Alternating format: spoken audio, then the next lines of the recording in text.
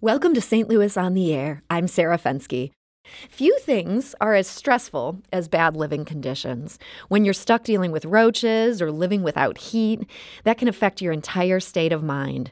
So what can you do if your landlord isn't living up to their end of the bargain? Joining us today to talk about that is Sunny Hutton. She's a community organizer with Homes for All St. Louis. Sunny, welcome back to this second conversation today. Hello. And we're also joined by Kalila Jackson. She's a staff attorney at the Metropolitan St. Louis Equal Housing and Opportunity Council. That's a mouthful, better known as EHOC. So, Kalila, welcome to the show. Thank you for having me, Sarah. So I know this is a big question, but sort of to break it down as simply as we can, in general, what rights do tenants have in Missouri? Well, Missouri is not a particularly tenant-friendly state. And so I think that's one of the biggest surprises that people have when they contact my office or legal services or probably even organizers like Sunny.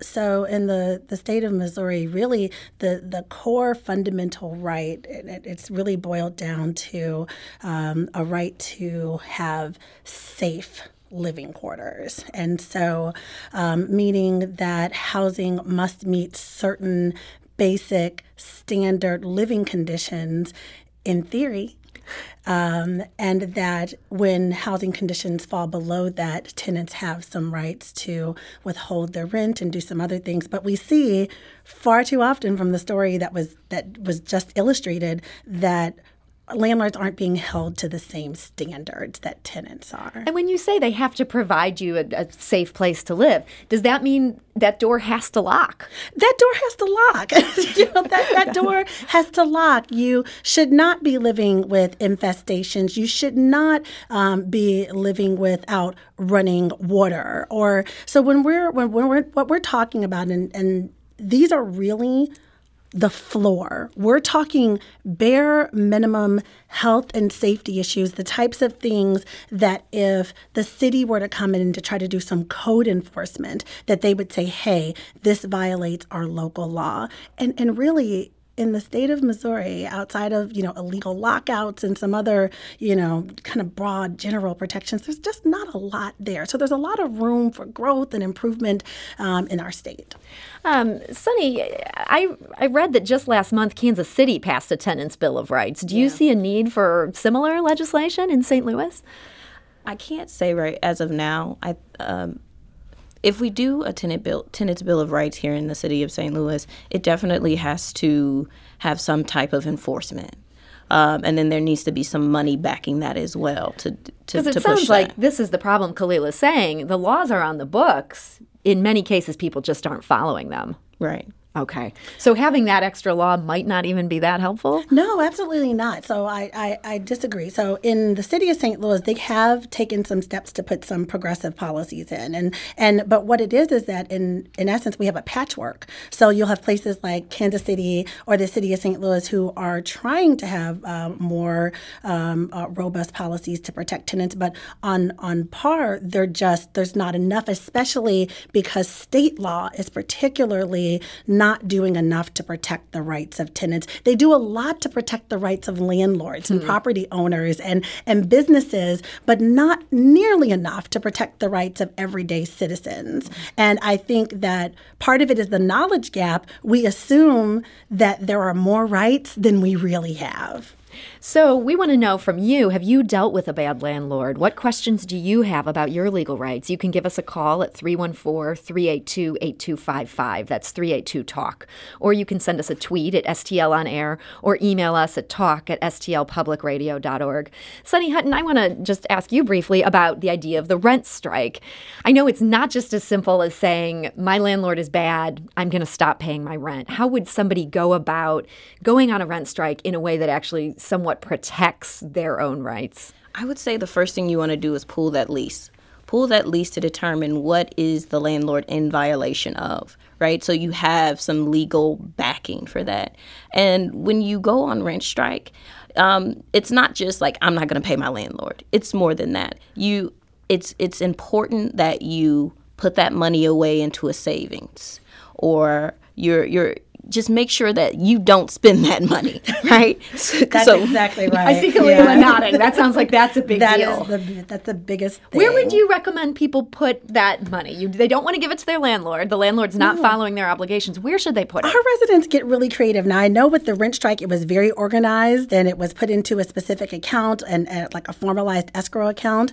And you can pay it into the court. That's one way. Even if there's not a pending case, you can do that, and there's a process for doing that. But a lot of our residents are creative. If they typically pay their rent with money order, they just set the money order to the side, and they'll just hold on to the money order. But whatever you do, don't spend it. And I know that's hard, especially because sometimes we have people who have had to seek alternate living arrangements while this is going on. And you need money to do that. And they need money to do that. And so it really is, it does put our clients in a bit of a catch-22.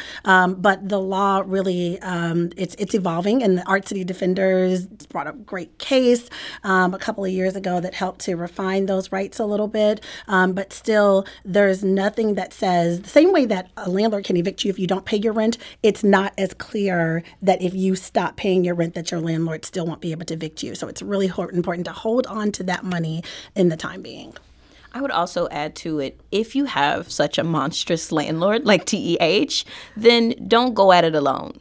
Reach out to your neighbor, start having conversations with them, and organize a rent strike collectively. Because maybe, $600 out of that landlord's pocket isn't much to them. But when that $600 turns to $4,800, turns to $48,000, then you're on a roll there. They have no other choice but to listen to you. So that gives you some power. It gives you a lot of leverage. I'm going to go to the phone lines. Connie is calling from St. Louis. Connie, hi. You're on St. Louis on the Air. Hi. Yes, I am a social worker, and I've often dealt with tenants to make them aware of their rights. I have dealt with landlords who didn't even offer a lease, nothing, or the bare minimum of saying what they owed for rent. And my best remedy was always calling Catholic Legal Assistance Ministry and having to go to court to the landlord.